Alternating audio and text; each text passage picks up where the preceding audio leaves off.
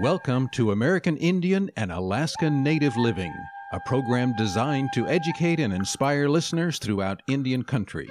American Indian and Alaska Native Living is hosted by Dr. David DeRose, a board-certified specialist in both internal medicine and preventive medicine. Dr. DeRose has a wide range of experience with Native health issues, and he is here today to help you learn more about your health. Here is Dr. DeRose. Welcome to American Indian and Alaska Native Living. I'm Dr. David DeRose. We are here at an exciting venue. I'm in Anchorage, Alaska, National Tribal Health Conference. National Indian Health Board is putting this on. We've got people from all over the country that are gathering here. I'm in an exhibit hall right now that is sparsely populated because it has not officially opened, but it was a perfect opportunity to grab someone who is very difficult to actually sit down with at an event like this. Stacy Boland. It's great to have you with us, Stacy. It's my pleasure to be here. Stacy, you are the CEO of the National Indian Health Board. You guys have pulled this whole amazing event together, and I know there's all kinds of people trying to clamor for your attention, but we're so glad that you stepped away and we're willing to sit down in our virtual studio here. I love talking to you. This is a great opportunity to just have a little chat.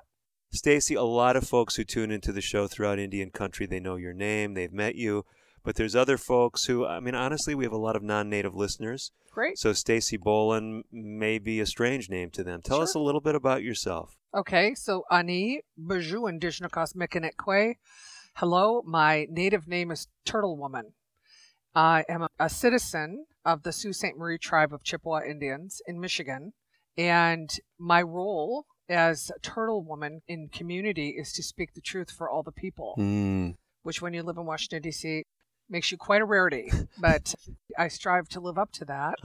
My Anglo name, of course, is Stacy Boland, and I have lived in Washington, D.C. or New York City for about 35 years. Wow. This is my 20th year with the National Indian Health Board. That is incredible. I can't believe it myself. It's such a privilege. Well, you guys have done such great work. I've had the privilege of actually working in Indian country for about the same length of time, 20, 25 years. Well, thank you for that. And it's been a privilege. It really has. It is. One of the things I love about your story is that indigenous connection with your name. And tell us a little bit growing up. I mean, was that something significant to you? Was that inculcated that your name meant something special? You had a special purpose in life? No, actually, I got the name when I was an adult. But what has meant a great deal to me is that my mother is Anishinaabekwe. She's a Native woman, enrolled citizen of Sault Ste. Marie, Chippewa tribe. But my father is first-generation American from Germany. Really? And he was a labor leader. So I would tell you I'm a product of powwows and picket lines. And anyone who's met me will be like, oh, that explains everything. Well, it's great that you have such a vision. You bring this passion to what you do. I know a lot's been happening with the National Indian Health Board. I keep hearing about all kinds of innovative things that are going on. For folks that haven't been keeping up, why don't we try to do that in this show? What's been happening lately at NIHB? Wow. Well, let's see. We are building a behavioral health department at the National Indian Health Board. We're building a child and maternal health national center of excellence at NIHB in policy and program. We've combined two of our national conference products into one major event, which you're about to experience here in Alaska. And we have an incredible planning and event team that we've never had before, putting that together. We also have a burgeoning government relations department that is bringing in federal relations and really making a robust presence and assistance with tribal advisory committees and making sure that tribal leaders are fully prepared and have all the support that they need to engage on an equal basis with the federal government in affirming their sovereignty. So there's just so much going on, and we're moving. We're moving to a new location. Okay. Yep. Is that so you have more space? We need more space. Yeah, we've tripled the size of our staff in the last 2 years. Wow. And we have about 30 positions that are brand new and open. The Environmental Protection Agency and the Biden administration just granted us a $10 million award to be a national tribal center for climate justice. Wow. So we're growing, we're hiring. We got lots of opportunity at the National Indian Health Board. If you want to make a difference in Indian country, this is the place to do it. Well, I mean, this is such a wonderful venue to mention that, of course, here in Anchorage, Alaska, but also on the radio show. So we've got a lot of people that are in tribal health departments, other people that are early in their careers. Some are in training, they're listening, or family members. So is there an appropriate way to reach out to someone if they say, hey, National Indian Health Board is actually hiring people? I mean, am I hearing you right? You're hearing me right, yes. So who do they get a hold of? Well, you can connect with me on LinkedIn, Okay. or you can email our HR director, Liz Carney, and I can share that information with you. Perfect. So this is exciting because, one of the things that I notice that often happens is people will have a vision, indigenous people. They'll say, I want to give back to my community. I want to give back to my people. And they may even be in training right now, and they're looking and they're saying, what opportunities are there? Sure. And so really just to hear that not only are you growing, but you're bringing people on board. And I've run into someone already at this event that, as an early career professional, said you kind of took them under their wing and you've been just involving them in so many exciting things. So I think that's tremendous to know that you guys are growing and have those opportunities. Stacy, let's talk about the mental health area because so often when I'm speaking with people throughout Indian country, we hear concerns about just the trauma that people experience because of mental health issues. And it's not a native issue, okay? This is a worldwide issue. We've got an epidemic of mental health problems. And you at the National Indian Health Board are now trying to move in a really bold direction with that. You've already alluded to that, but help us understand a little bit more about what's kind of fueling that passion and where things are going. Well, there are a couple of things that are really driving that car. And frankly, they're transformational, foundational principles that we're standing on as an organization and doing organizational transformation as well. We hear a lot of people talking about trauma-informed care, trauma, and decolonizing and so forth. But what we are learning, and I think we're embracing, is the reality that it is part of the Conqueror's playbook that we will be completely scrubbed of our culture, our language, our identity as Native peoples. If you don't identify as a Native people, why would you want your land back? You don't even know where your land is, right? Right. If the program is successful enough, you could get someone to say to you, well, we're in a melting pot, and you don't look Indian. Well, you know what? The answer to that is I am Indian, so this is what Indian looks like. Don't let anybody take your culture from you. But at NIHB, how it's playing out is this. Michael Chandler is a researcher in Canada. He did research probably 20 years ago on First Nations communities that had high suicide rates.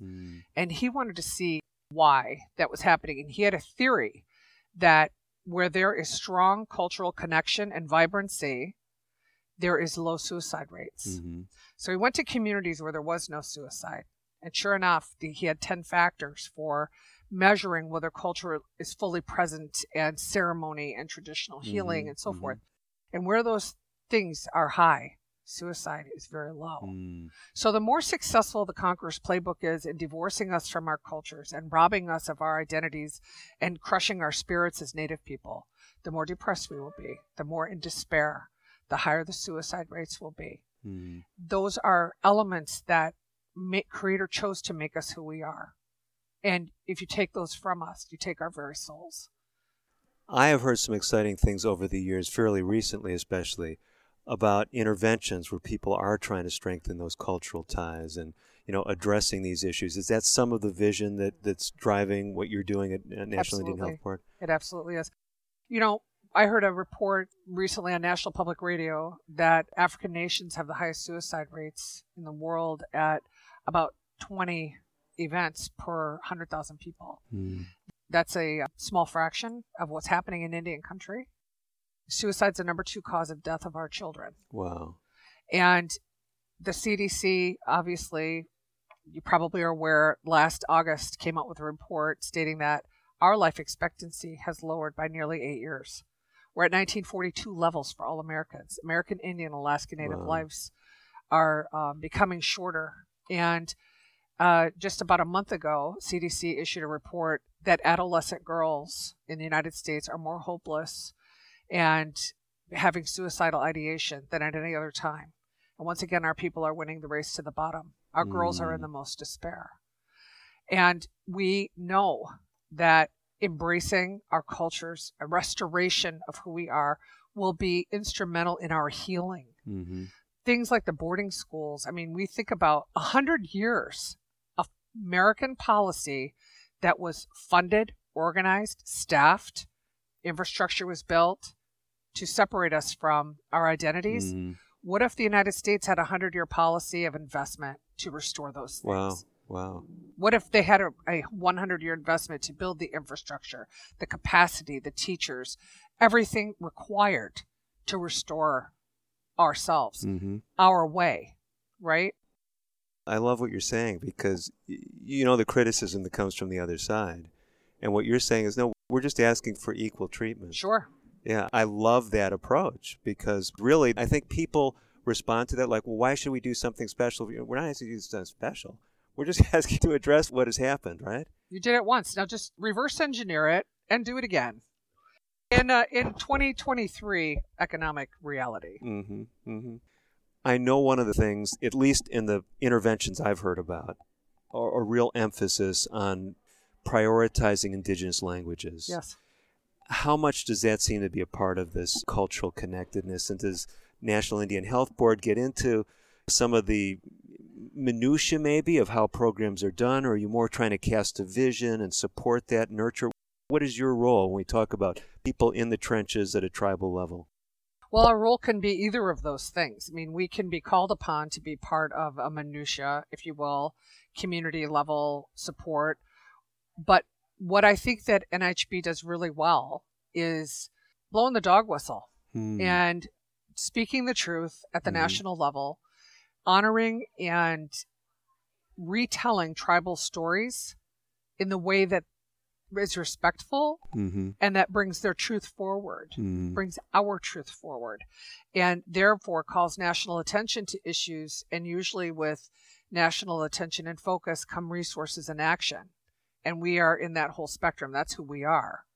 But in building our behavioral health department and our behavioral health presence, I mean, this is a place that requires massive investment. There's very little that our organization holds right now to do that work.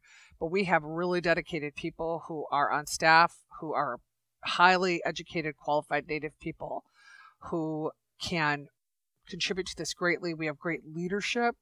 The chairman of our organization is a man named Bill Smith, Chief Bill. He's Miak from the native village of Valdez here in Alaska. He's our Alaska representative.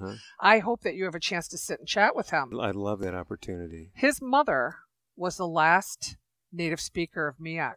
Really? Yes. And our chairman, who is a Vietnam combat veteran, amazing person, talks about the fact that a Frenchman heard an interview with her and was so moved. He came here and learned their language, created a language course to preserve and hold that language. His mother has since gone on her journey, but the language is being revitalized by a Frenchman. That is incredible. It's amazing. No, I've never heard that story before. That is amazing. You have to meet him. He's amazing. But his leadership at NHB is a driving force because he will be very adamant. Without our language, we will never be fully healed. We need our language. I mean, these are exciting times. And thinking of the person tuning in right now who says, well, I've got a vision. I'm involved. I've got a master's in social work, and maybe I'm working in a community health department that's not Native. I have First Nation roots. I'd love to be involved with something. And they're trying to conceptually say, well, what is National Indian Health Board looking for? My guess would be the response would be, well, call us and talk with us, right? Talk to us, absolutely. Yes. Well, what we're looking for are people who want to make a positive difference on the health outcomes, health systems, economies for American Indian, Alaska Native health in this country. This is exciting, Stacey. We got to step away just briefly. Sure. I know you're on a tight schedule. I'm hoping you can stay by because we've got another segment coming right up. I'm Dr. David DeRose. I'm interviewing Stacey Boland, CEO of the National Indian Health Board. We've got a lot more coming up in today's interview. Don't go away. We'll be right back after this.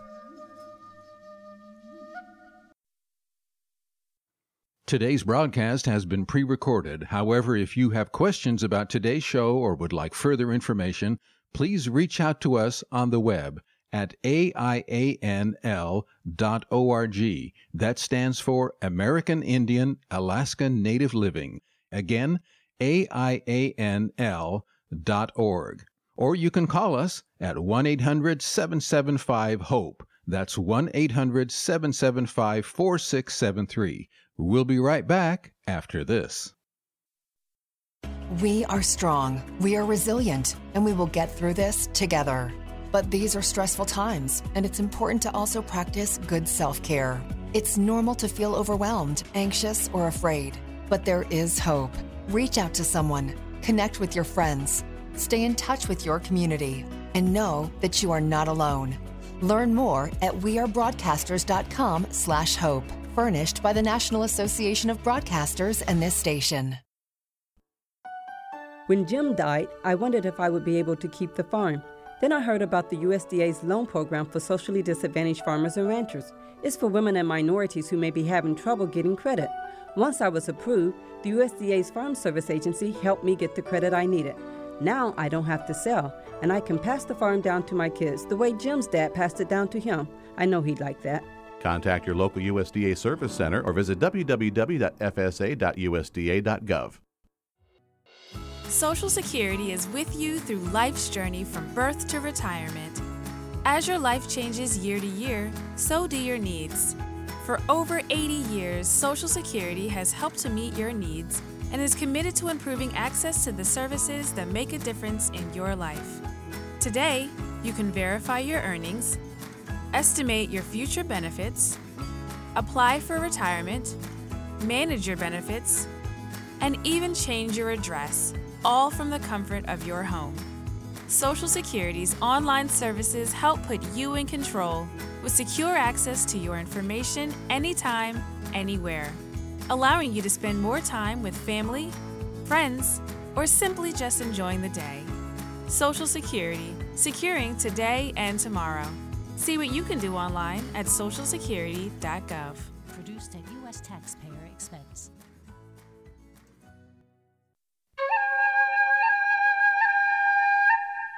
You're listening to Dr. David DeRose on American Indian and Alaska Native Living. Your comments and questions are welcome. Call now at 1-800-775-HOPE.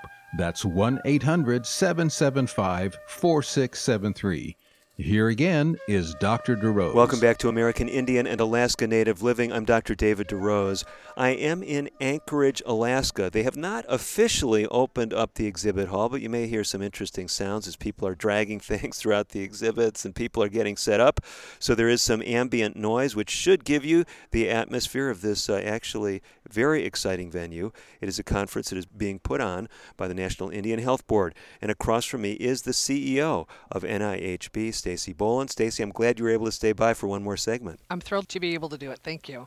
Stacy, one of the things that has been exciting to me, and you may or may not know much about my background, but my background really in Indian country started with diabetes.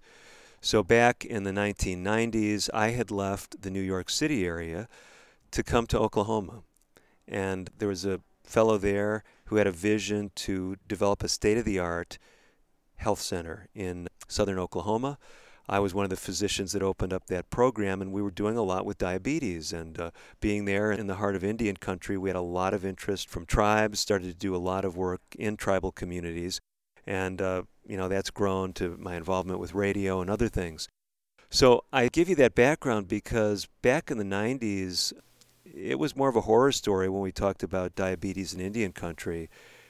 And something has dramatically changed over the last 25, 30 years. And now I'll go to conferences and we're hearing these success stories. We see native charts that look different than other segments of the world population. We see rates of things increasing. We see actually things going down as far as diabetes and morbidity in Indian country. Tell us a little bit about what you see from your vantage point at NIHB as it relates to diabetes among Native Americans. Sure. Well, diabetes was a plague for our people. And in response to that reality, where we had communities where 4-year-olds were presenting with type 2 diabetes, there was a move in Congress in the 90s that created the Special Diabetes Program for Indians. And that has a sister program called the Special Diabetes Program, which is a National Institutes of Health project for type 1 diabetes. But the Special Diabetes Program for Indians was specifically designed to address the abhorrent disparity that American Indian and Alaska Native people were experiencing, the skyrocketing amputations, blindness, death due to complications surrounding type 2 diabetes. And what this program is a program that has mandatory spending of about $150 million per year for tribal communities to create diabetes prevention or treatment programs that bring the best of what their culture and their knowledge has to bear, coupled with Western medicine, to the best of both worlds. But it's totally driven by tribal knowledge of what will work in that particular tribal nation. Now, at NHB, we serve all 574 federally recognized tribes. So if you've seen one tribe, you've seen one tribe. So the beauty of the Special Diabetes Program for Indians is there is no one way. There is the way that works for that particular culture and that particular tribal nation. As a result, hemoglobin A1Cs for Native peoples engaged in SDPI have dropped 1 whole point nationally. We have had a 45% decline in the incidence and prevalence of end-stage renal disease. That's incredible. It saves $100,000 per person per year out of the Medicaid program to not have to go on dialysis. The program is more than paying for itself, but it's going to expire. It's expiring in September 30th of this year. So we have a very robust advocacy effort nationally to urge Congress to make it permanent. It hasn't had a funding increase for 12 years, so around 12. So we're asking for $250 million a year, making that permanently available, and having an arm so that the program receives an increase consistent with the medical rate of inflation on an annual basis so that it doesn't lose money or buying power over time.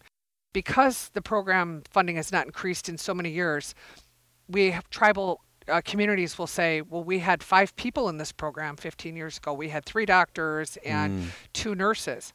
But inflation has happened. Reality has changed economically. We now have 1 employee. Wow. Because the money has not increased. So we had to have 1 person we could afford at today's level. So we need that increase.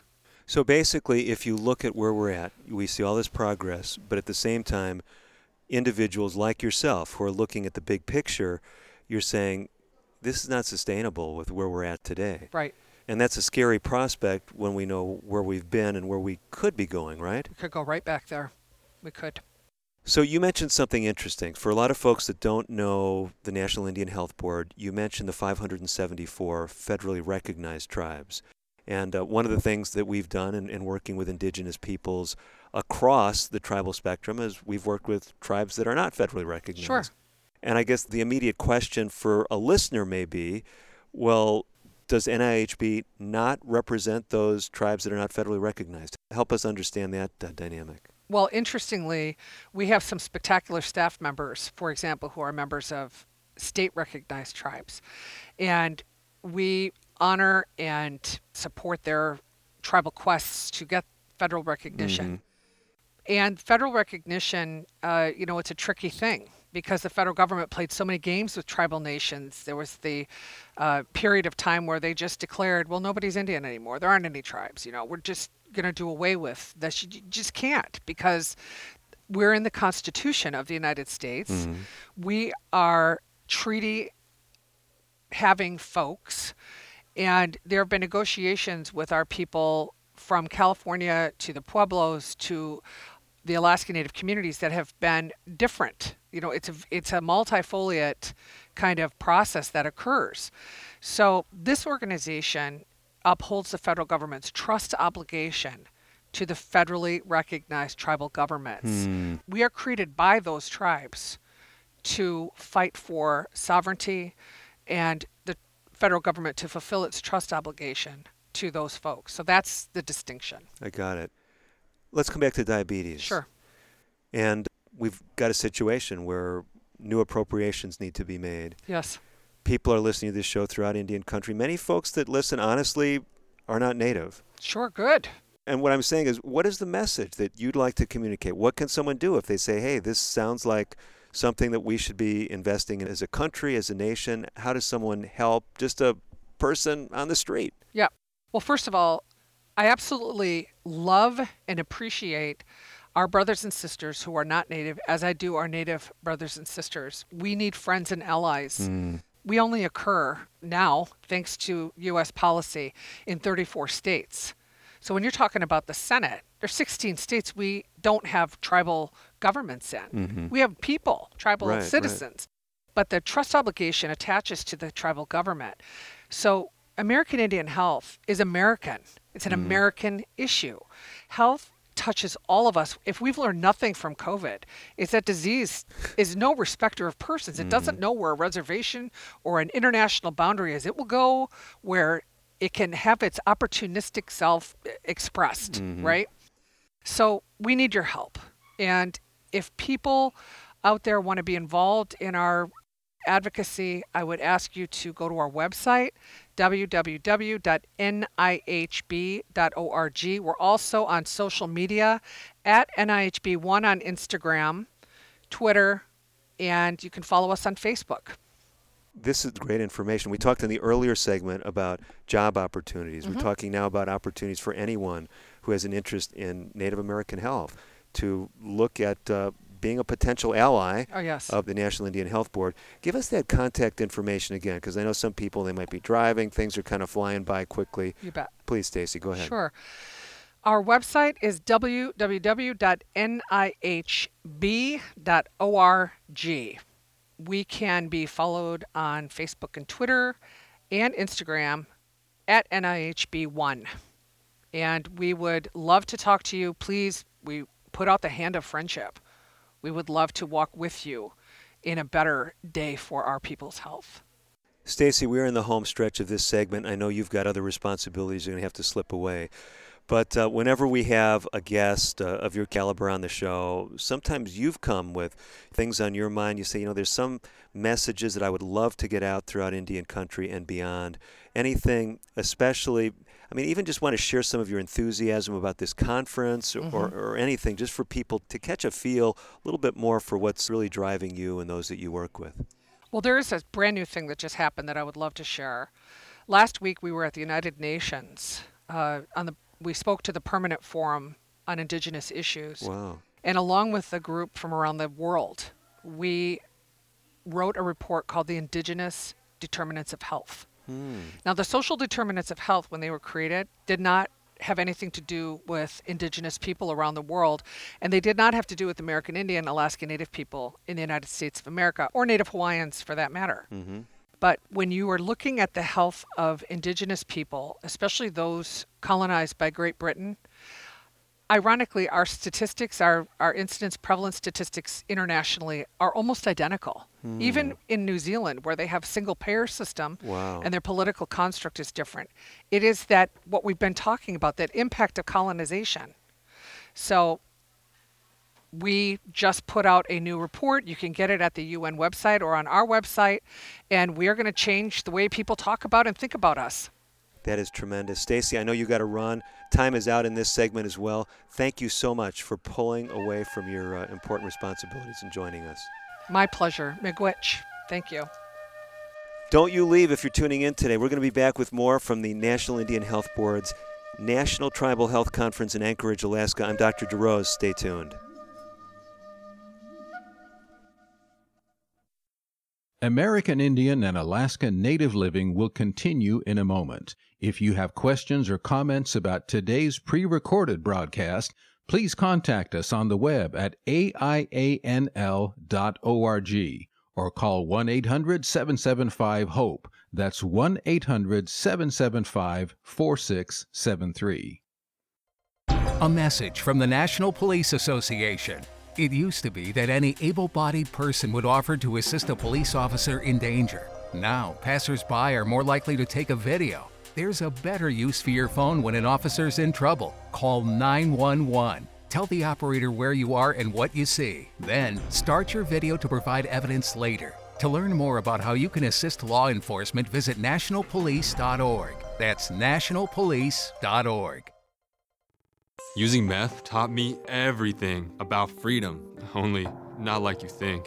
It taught me how easy it is to lose your freedom. If you think meth is taking control of you, ask for help. You have the power to be truly free. I know. I'm Jan, and I'm free from meth. If you or someone you know is struggling with meth, call 1-800-662-HELP for 24-hour free and confidential treatment referral. Learn more at samhsa.gov/meth. You're listening to Dr. David DeRose on American Indian and Alaska Native Living. Your comments and questions are welcome. Call now at 1-800-775-HOPE. That's 1-800-775-4673. Here again is Dr. DeRose. Welcome back for the second half of today's edition of American Indian and Alaska Native Living. Dr. David DeRose here in Anchorage, Alaska. It is May of 2023, and I'm just so excited to be rubbing shoulders with all these great people in Indian country. It's an exciting venue. We haven't fully opened the exhibit hall, but they've been gracious. They're allowing us to record here. And if you're hearing people having animated conversations and you're hearing people dragging carts across the floor in front of us, you'll know exactly what we're dealing with. I thought Stacy Boland had to run, but Stacy, you are so gracious to stay by because there's something we really wanted to talk about, the National Indian Health Board, and we've got some help to do it. And I just got to let the folks know a little bit of background. So I got a beautiful bag when I came here, like conferences. I got to tell you something about Indian country. You may or may not know this, but when I go to a Native conference, it seems like your bags are always nicer than other conferences that I go to, okay?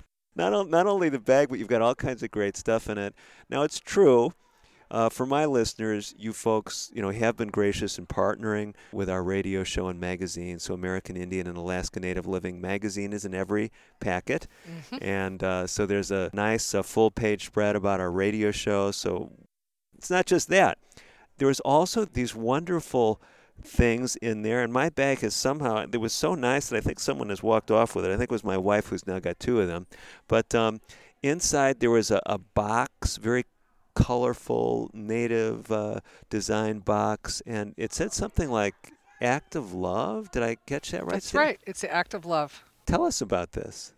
Well, this is our signature COVID prevention package that we did. It's our project that we did at the National Indian Health Board. I want to tell you a little bit about how it happened. At the very beginning of the pandemic, my mother had to have emergency surgery. Of course, Michigan is my native home. Mm-hmm. Where my mother lives. She's going to be 90 in December, so She needed help. And so there was no flying. So I drove from Washington, D.C., where I live, to Bay City, Michigan, where she now lives. When I went through D.C., Maryland, Pennsylvania, Ohio, everywhere I stopped, people were wearing their masks. They were socially distancing, being very polite and gingerly sort of understanding what the rules are to keep us all safe. Well, I get into my home state of Michigan and I stop for gas. Not only were people not wearing masks, they're being very aggressive toward me for wearing a mask and telling me that I had been brainwashed. And whoa. It was almost like I was an operative for some covert operation because I'm wearing a mask during an international pandemic. Well, this happened a couple of times, and the second or third time it happened, I mean, it's startling because they're not wearing a mask. It's kind of scary, right? I got in the car and I said, I don't understand why people are so up in arms about this. This mask isn't even protecting me. It's protecting them. In fact, wearing this mask is an act of love. So the Act of Love campaign was born.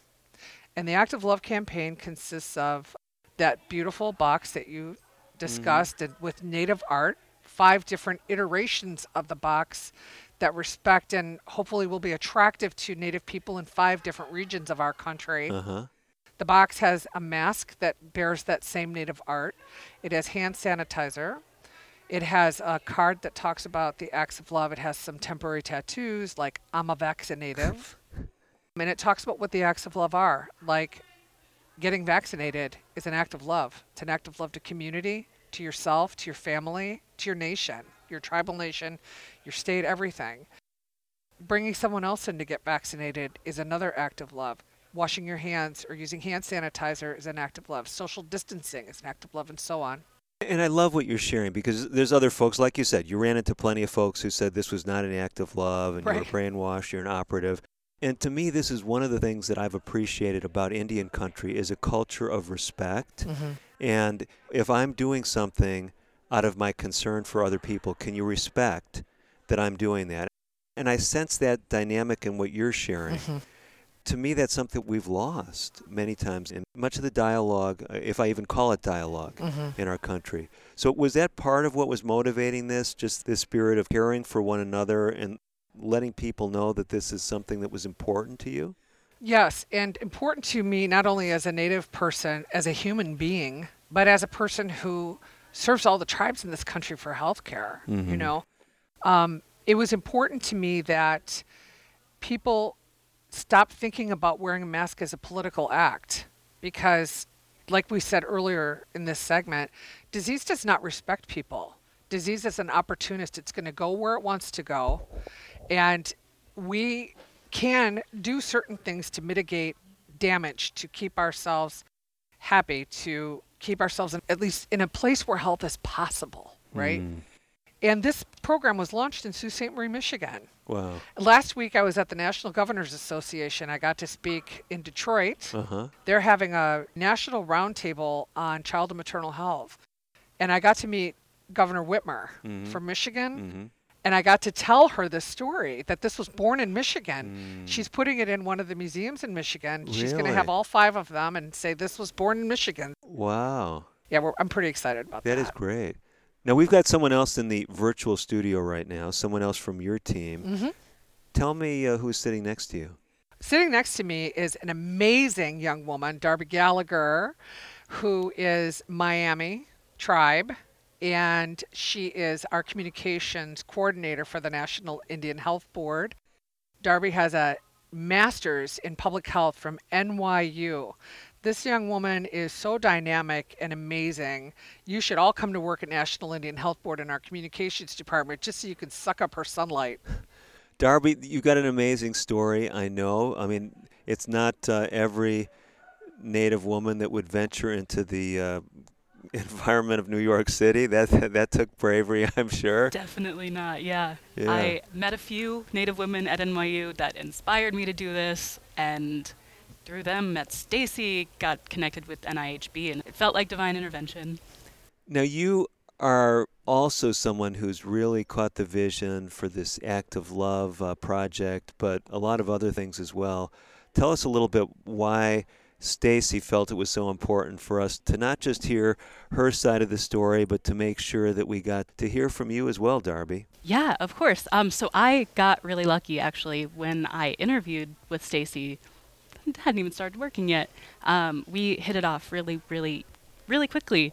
And I told her just about what it was like being in New York through the pandemic and what it was like. I had a roommate, but they ended up going back home during the pandemic, so I was alone, and talking about that.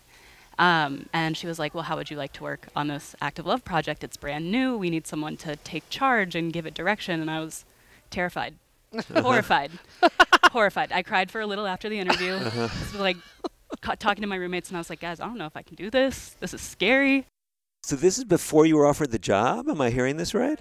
Yeah, before I even was offered the job, before I had even graduated from grad school. It was like a week before graduation. Wow. Yeah. But you had all kinds of people clamoring for your attention, right? You had probably 10 or 12 job offers at that point? Surprisingly, no. Really? I maybe thought it would be a little better than that, but oddly enough, maybe not oddly, again, divine intervention, NIHB was the only organization to get back to me when I applied to jobs. I probably applied to 10 or 15 places. Okay, so not everyone has good discretion, good hiring practices. We've established that. But I guess not, right? We're inspired. We're inspired at NIHB.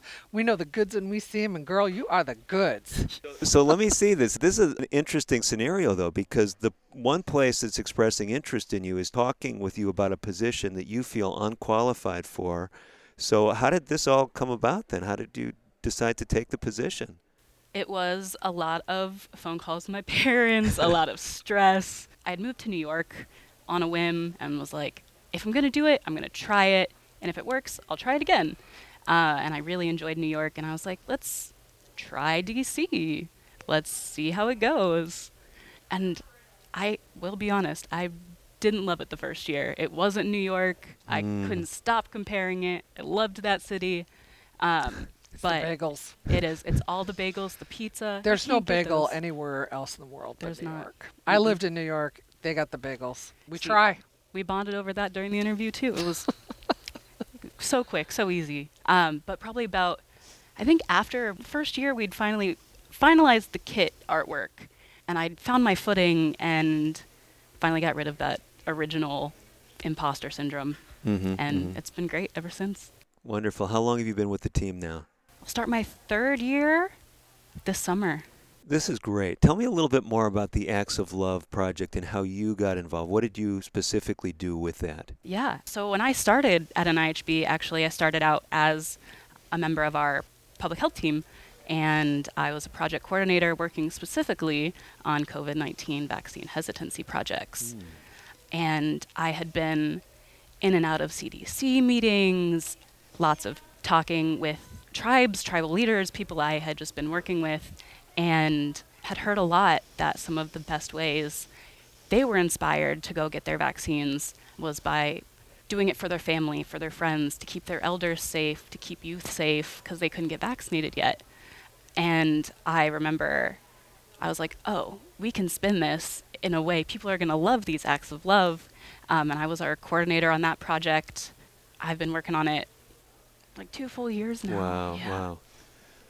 So, Darby, one of the things I found very interesting, during all that was going on with COVID-19 is I was speaking with people throughout Indian country about this whole subject of vaccination. And, of course, being a show that airs nationally and internationally, people, today they listen to podcasts, and we heard things, across the spectrum. And we've got people that are listeners that said, stop saying anything about vaccination on the show. And so we're definitely not revisiting that topic for any specific reason. We're hearing your story, and I think it's an exciting story. But the reason I mention that background is it seems as I talk with people in Indian country, there was a lot more cohesion around the public health concepts. Let me put it this way. You'd think in a culture that had been traumatized by the federal government historically that there'd be lower acceptance rates of things coming from the federal government, and including vaccinations. And I found it was the opposite, at least in the people that I dealt with. Is that what you experienced, or was I seeing something different? No, that is what the research was showing. NIHB, not yet, but soon, hopefully, we will be able to turn into our own data center. But we did use a lot of CDC data, which was showing at the beginning of the pandemic, tribes led the way in vaccinations. We had the highest rates of vaccinations. And I vividly remember we did a big webinar series specifically relating to active love and bringing in people from different organizations, different tribes, that sort of thing. And I vividly remember we did a webinar on historical trauma, specifically historical medical trauma. And because we were the same thing, we were like, we as natives have had this insane's not even a good word for it. It's worse than insane, medical traumatic history. And you would expect that we wouldn't want to go through that again. People would have the same feelings. But what we noticed was that people were spinning this to keep everyone safe so it didn't happen again. Instead of letting something happen to us, what if we just prevented it ourselves? We do have to step away. I know there's more to be said on a broader range of topics. I'm hoping one or both of you can stay with me, and we'll finish this show out. I'm Dr. David DeRose. Whoever's in front of me, though, here in Anchorage, Alaska, you don't want to miss it if you're a listener. We're going to be back with more for our final segment right after these important messages. Stay tuned.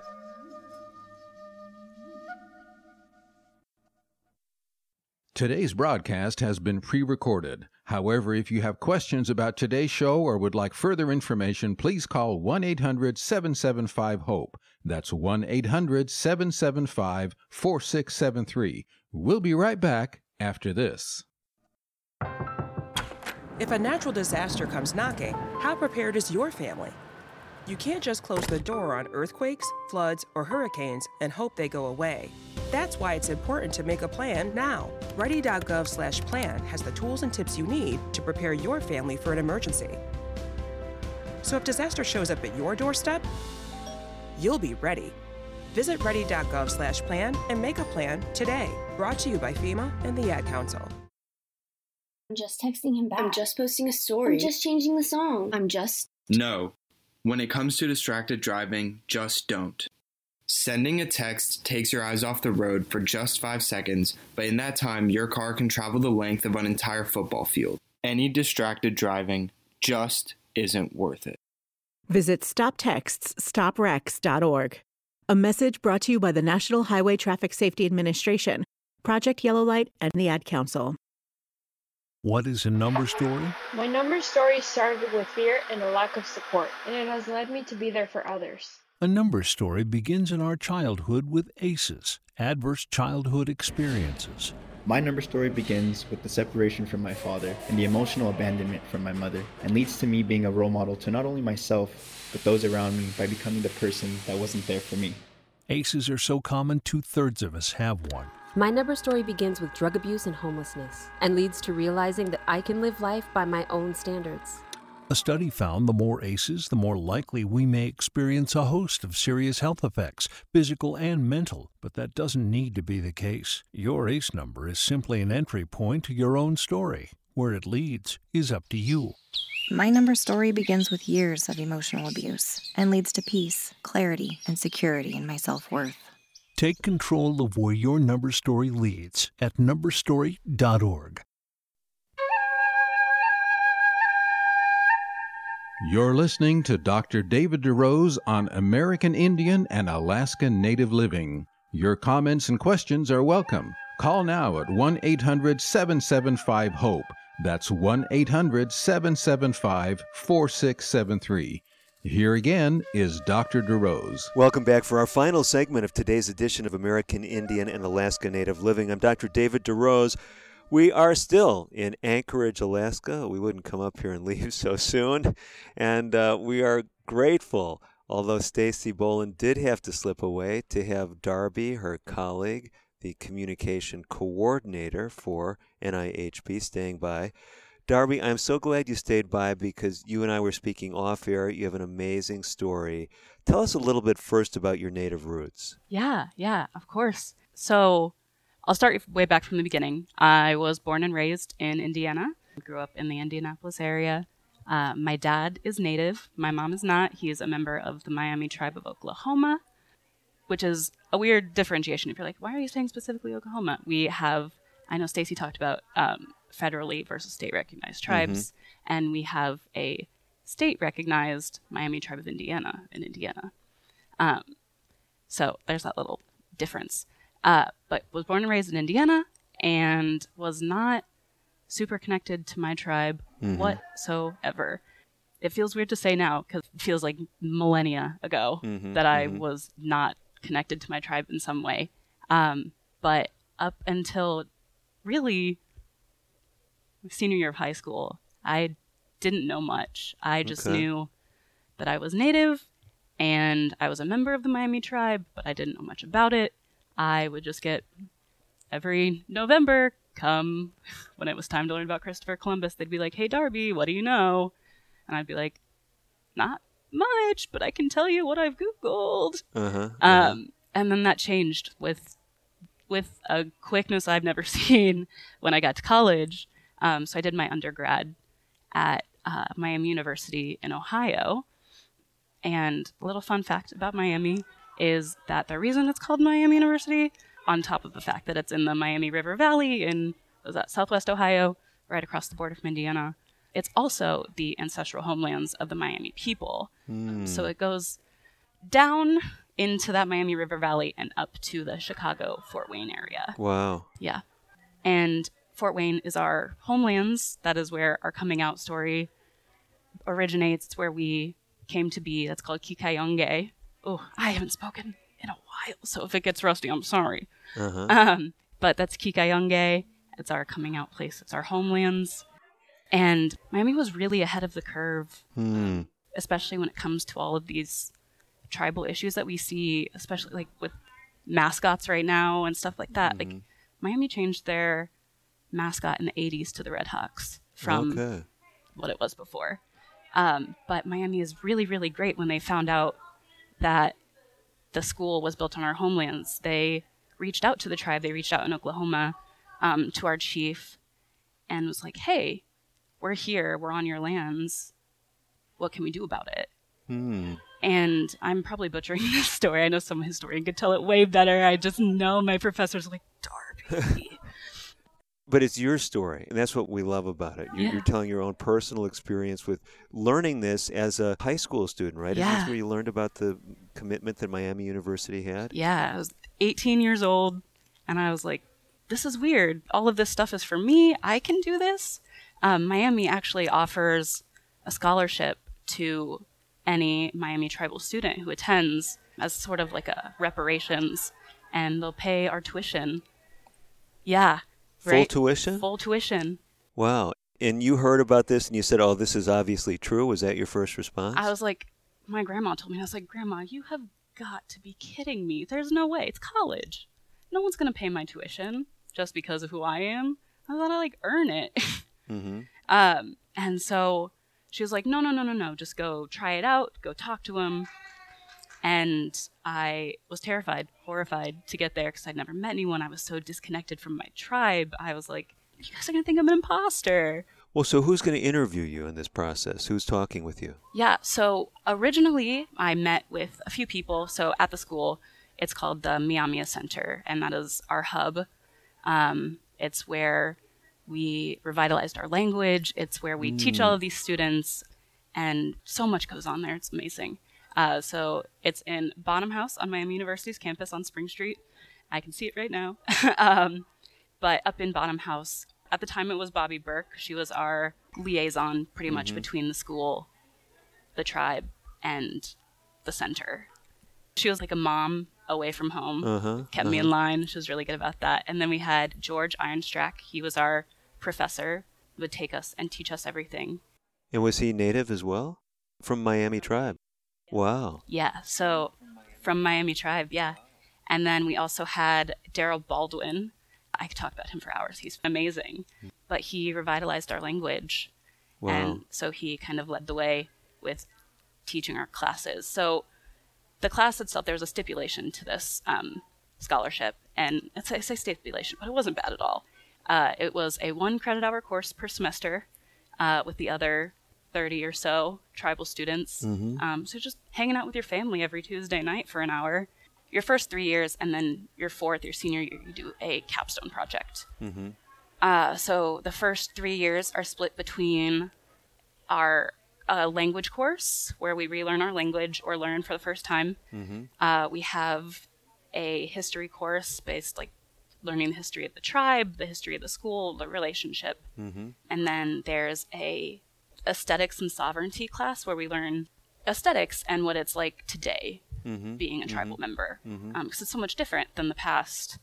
And then our senior year, we do a capstone project. You want something that'll get back to the tribe. And at that point, I was applying to grad school. I still want to do public health work, but I'm doing communications now, and I like it. But wanted to do a medicinal plants today versus the past. See what we still use, what we can't use, what we've learned is poisonous, all that stuff. So let me see if I've got the process down. You're telling us about the program there at Miami, and I understand, as you were going through the narrative, Darby, that you had to have an interview in order to get the scholarship, but the interview was being conducted by Miami tribal members. Yeah. That were there connected with the university. And it was them that said, this is a legitimate tribal member? Or what was the determination that was made? How does that work? Yeah. So we can use the term interview loosely. It was me being scared and being like, I need to know someone before I come here.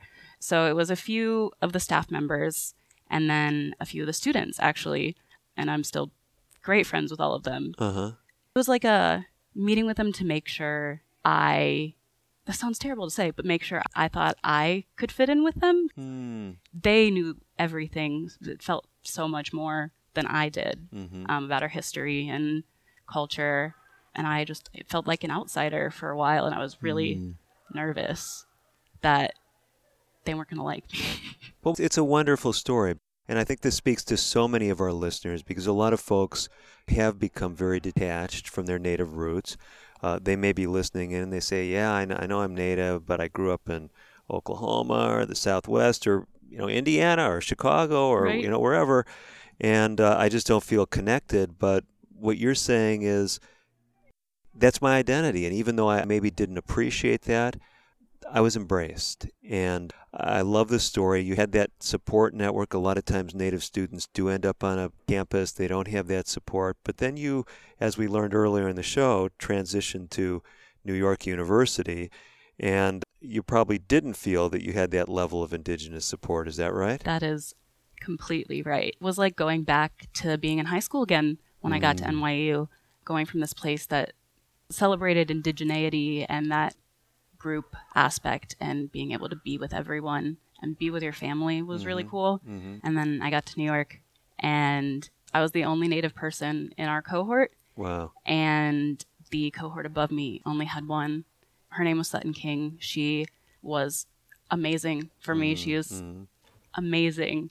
I could talk about her for hours. But when I was there, it was orientation. And it was one of Sutton's friends, actually, was our orientation leader.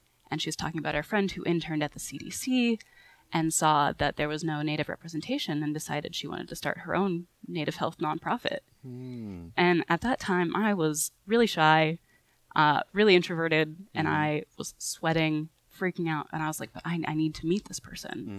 I need to do this. I want to do this. So I walked up to her and I was like, hey, can you please introduce me to your friend? And the very next day, Sutton and I were getting coffee in Washington Square Park and was there for her creation of Urban Indigenous Collective, which is a nonprofit in New York. I wish we had more time, but our time has run out in this show. Darby, one of the things that my takeaway from this segment was simply this. For an Indigenous person who's looking for secondary education, post-secondary education opportunities, don't hold back. The Creator can connect you with supportive people no matter where you go. Thank you for sharing that story. Yeah, thank you so much for having me. We do have to step away. Hopefully you have been inspired by things that are taking place here in May of 2023 in Anchorage, Alaska, at an event being sponsored by the National Indian Health Board. We're at the National Tribal Health Conference. Look for more programming from this very venue coming up in future episodes. I'm Dr. David DeRose, as always, wishing you the very best of health. This is Life Talk Radio.